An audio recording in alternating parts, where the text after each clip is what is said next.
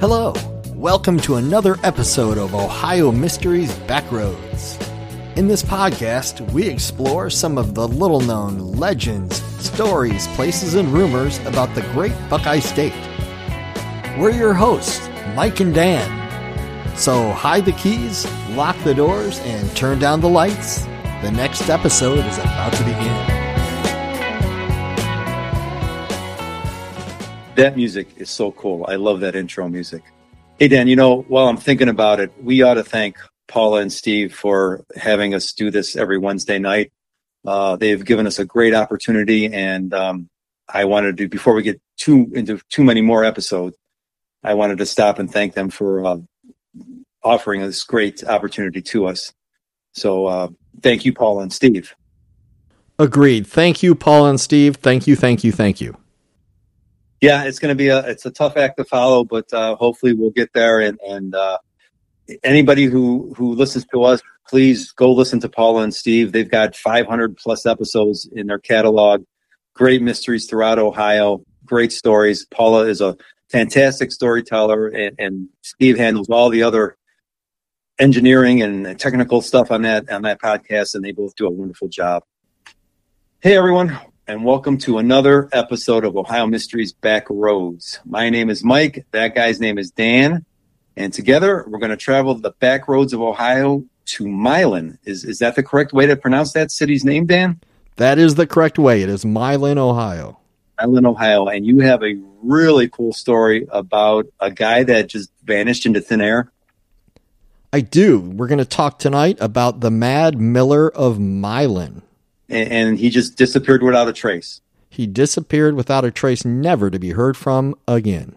Never to be seen again. Okay, this sounds great. I'm going to sit back, relax, and you have the floor. Take it away. Terrific. Here we go. Welcome to another edition of Ohio Mysteries Backroads. In tonight's episode, we're going to talk a little bit about the Mad Miller of Milan, Ohio. And the Mad Miller of Milan, Ohio was a guy by the name of Sam Winchester, and Sam sounded like a pretty interesting guy. On October 2nd, 1855, Samuel Winchester of Milan made a successful balloon ascension from Norwalk before a large crowd. Now, Sam was an interesting guy. He was a little eccentric. He operated a grist mill in Milan, and a lot of people would come to him to have their flour or whatever they wanted milled down. He had this grist mill in Milan, and it provided him with a lot of money. He heard about this, all of a sudden, this balloon flight, and he became infatuated with this balloon flight to the point where he abandoned his business. He stopped the business. Now, to make this balloon fly, you needed hydrogen, and hydrogen is a highly flammable gas, but it's lighter than air, so it certainly would have floated this balloon. He left the business to his brother named Timothy. So he focused on developing a lot of this hydrogen. And the way he did it, he broke down water. And the way you break down water is you add salt to water and then you hook up an electrical source. And so as the bubbles come to the top, you're going to have hydrogen bubbles. So off gases, hydrogen and oxygen. So if you have a way to trap this, and it could be simply putting a jar over the water. So as this hydrogen gas bubbles to the surface, and it's not like a huge amount. This takes a long time. So it took him a long time to develop this hydrogen gas. And if you think about a balloon big enough to float him, you're talking about a lot of hydrogen gas that one guy is doing by himself. Well, the problem with hydrogen gas, like I mentioned, it's highly explosive. So he accidentally burns down the mill. So now he doesn't even have a source of income. He's kind of blown all of his money on making this balloon, creating this hydrogen, and now he just trashes, he burns down his mill. He has no other source of income. But he plows forward anyway. He tells the crowd, he announces to everybody, his neighbors, everybody in the neighborhood, guess what? We're going to fly.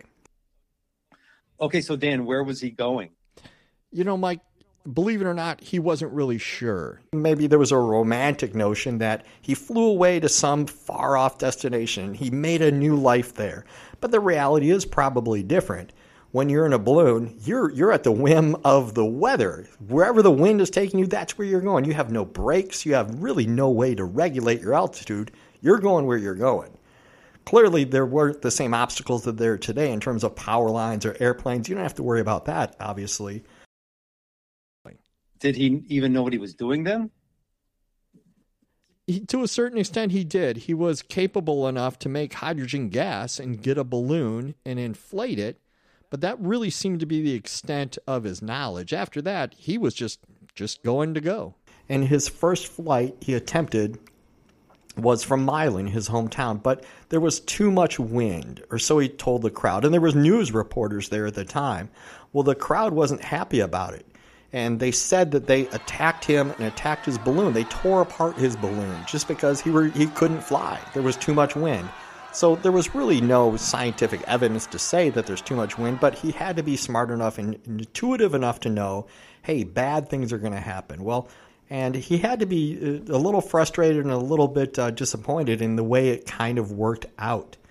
Okay, so he attempts the first flight in Milan. It doesn't go well. So he's going to redo the flight, only he's going to find what he terms a more acceptable place to take off, and that's going to be in Norwalk, Ohio. Norwalk is a little bit bigger than Milan, and he had more of a spectacle this time around. He was a little bit disappointed at the crowd the last time, but this time it was going to be showtime. There was a local militia that was there to hold back the 5,000 people that were there. A band played, and a cannon near the courthouse boomed out good wishes as the Mad Miller of Milan, Sam Winchester, finally takes off in his balloon. He's waving to the crowd, and he's waving this American flag, and lo and behold, he ascends probably faster than he wanted to go, and the wind takes him away. In fact, it starts carrying him northwest, and as people wave and see him go away and recede into the distance, this is the last time anybody would ever see him alive again. Nobody knows what happened. So he drifts off in the air, and kind of the general consensus is that he went over Lake Erie.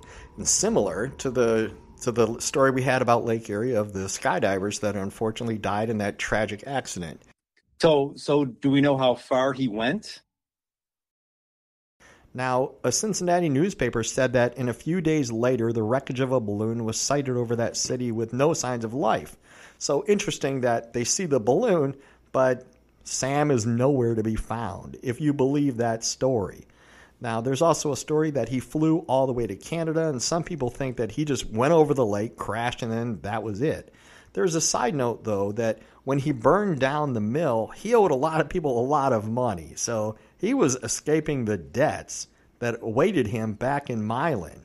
So nobody really knows what happened, and that's kind of what contributes to the mystery of the Mad Miller of Milan. However, the Mad Miller's flight was not the first flight in the Milan area. As early as 1830, a grand balloon ascension was scheduled in the town of Norwalk. There was a man by the name of William James, and he was known as the celebrated fire walker of South Carolina. Well, he announced that he's going to take off from Norwalk, Ohio. And again, this is in 1830, so this is stretching way back. It was raining that day, so he unfortunately could not, but he did send up a small balloon with a ball of fire attached. So the heat from the fire made the balloon fly, and everybody oohed and hawed, and nobody could believe it.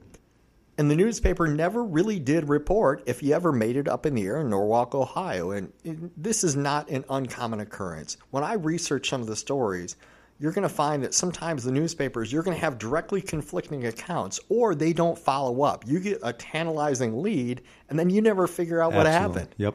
So right. it can be frustrating, but it's kind of a cool story. Very cool story. I can't believe he had no control over that balloon. And that had to take some nerve just to get in a balloon. And this is technology. You have no idea what's going to happen. You're just flying thousands of feet up in the air. Anything could happen. Yeah, I mean, what didn't he have? He had to have a plan on how to come back down, wouldn't he? You'd think. You sure would think. And maybe by those days, or maybe he didn't. Maybe he just thought, well, I don't know, it'll figure out on its own, or maybe the balloon will deflate. He had to have some way to regulate it. You couldn't just poke a hole in the balloon. Or That wouldn't work. did you ever see? Remember the guy that took off in the lawn chair? Oh, I think yeah, out in yeah, California, yeah. he had a BB gun that he Right. would shoot the Yeah, balloons yeah. off, and he went into air traffic, and it was this whole big thing. Wow. But another crazy story. But it's kind of the same spirit. Those guys probably were, kind of, think the same way, and we'll forget about it. We'll just come up with a harebrained scheme, and then we'll just figure it out as we go along. That's crazy. Crazy story. Now, there is a quick side note. Some people think that somebody from Norwalk was the first person to invent powered flight. It wasn't the Wright brothers. And in 1843, there were 3 well-known Norwalk citizens, and they verified an affidavit that they had a machine that would fly through the air, propelling itself by means of wings, which were attached by springs. Now, they didn't really get a patent on it, and really that's the defining moment. That says whether you invented it or not. Even if you truly did, if you don't have the patent, kind of like if you don't have video, it didn't happen. Right. Kind of the same story today, but it's kind of an interesting side note that all of this aviation was occurring in this little town in Ohio. Yeah, that's a real interesting story. There were a lot of people that were in competition with the Wright brothers around the world, weren't there? Absolutely correct. In Europe in particular, Yeah. they were very territorial about their flight. And at the time, America was kind of a new country. Right. And they couldn't believe that these upstart brothers from Ohio had developed this flight. And it's a whole big fascinating story, the Wright brothers. So when the Wright brothers did it, they didn't tell anybody. They had a dispatch cabled to their father, and all it said was, "We made the flight." Well, their father took it upon himself to tell the world. He took it down to a telegraph operator, and it really spread out all over. But it didn't really garner the headlines. It was just a side note in the back of a newspaper, hey, the Wright brothers flew. But nobody really understood the impact of it, obviously, until much, much later. Yeah, a lot of history here in aviation, Ohio. That's why we're on the back of that quarter with the Absolutely the astronauts and the airplane. If you ever get a chance, the Wright-Patterson Air Force Base Museum is fascinating. It's a cool place, just from a museum standpoint. If you just want to take a step back in history, it's well worth your time. Me, you, and Dwayne are going to go there. I look forward to it. It's an interesting story, and if you get a chance, go to the Milan Historical Society. They have a display there that talks all about Sam Winchester, the Mad Miller of Milan, and they're very helpful, and they'll tell you all about it. That's great. So another interesting side note to this balloonist, Sam Winchester, is there was another famous balloonist from Columbus named Cromwell Dixon. At the age of 19, he became the first person to fly an airplane across the Continental Divide. Now, it's not a balloon, but he was known as the Air Boy, the Bird Boy, the Boy Aviator. I think he did do balloons, though. When he was 14, he was dubbed the youngest aeronaut in the world when he won first prize in the International Balloon Race in St. Louis with his homemade, human-powered balloon he called the Sky Cycle. So that's it. So that's our episode for today. That's the Mad Miller of Milan. I hope you enjoy it and look forward to the next episode. Thanks. Great story. If you enjoyed this podcast and want to learn more about stories like this, make sure you check out the podcast Ohio Mysteries. They have a lot of excellent podcasts to choose from, everything from missing people to the Moonville Tunnel. They have it all.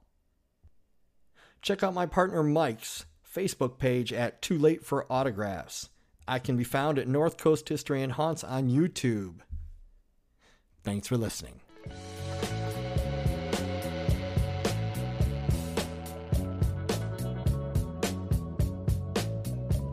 Thanks for listening. That was another episode of Ohio Mysteries Backroads. Stay tuned for more.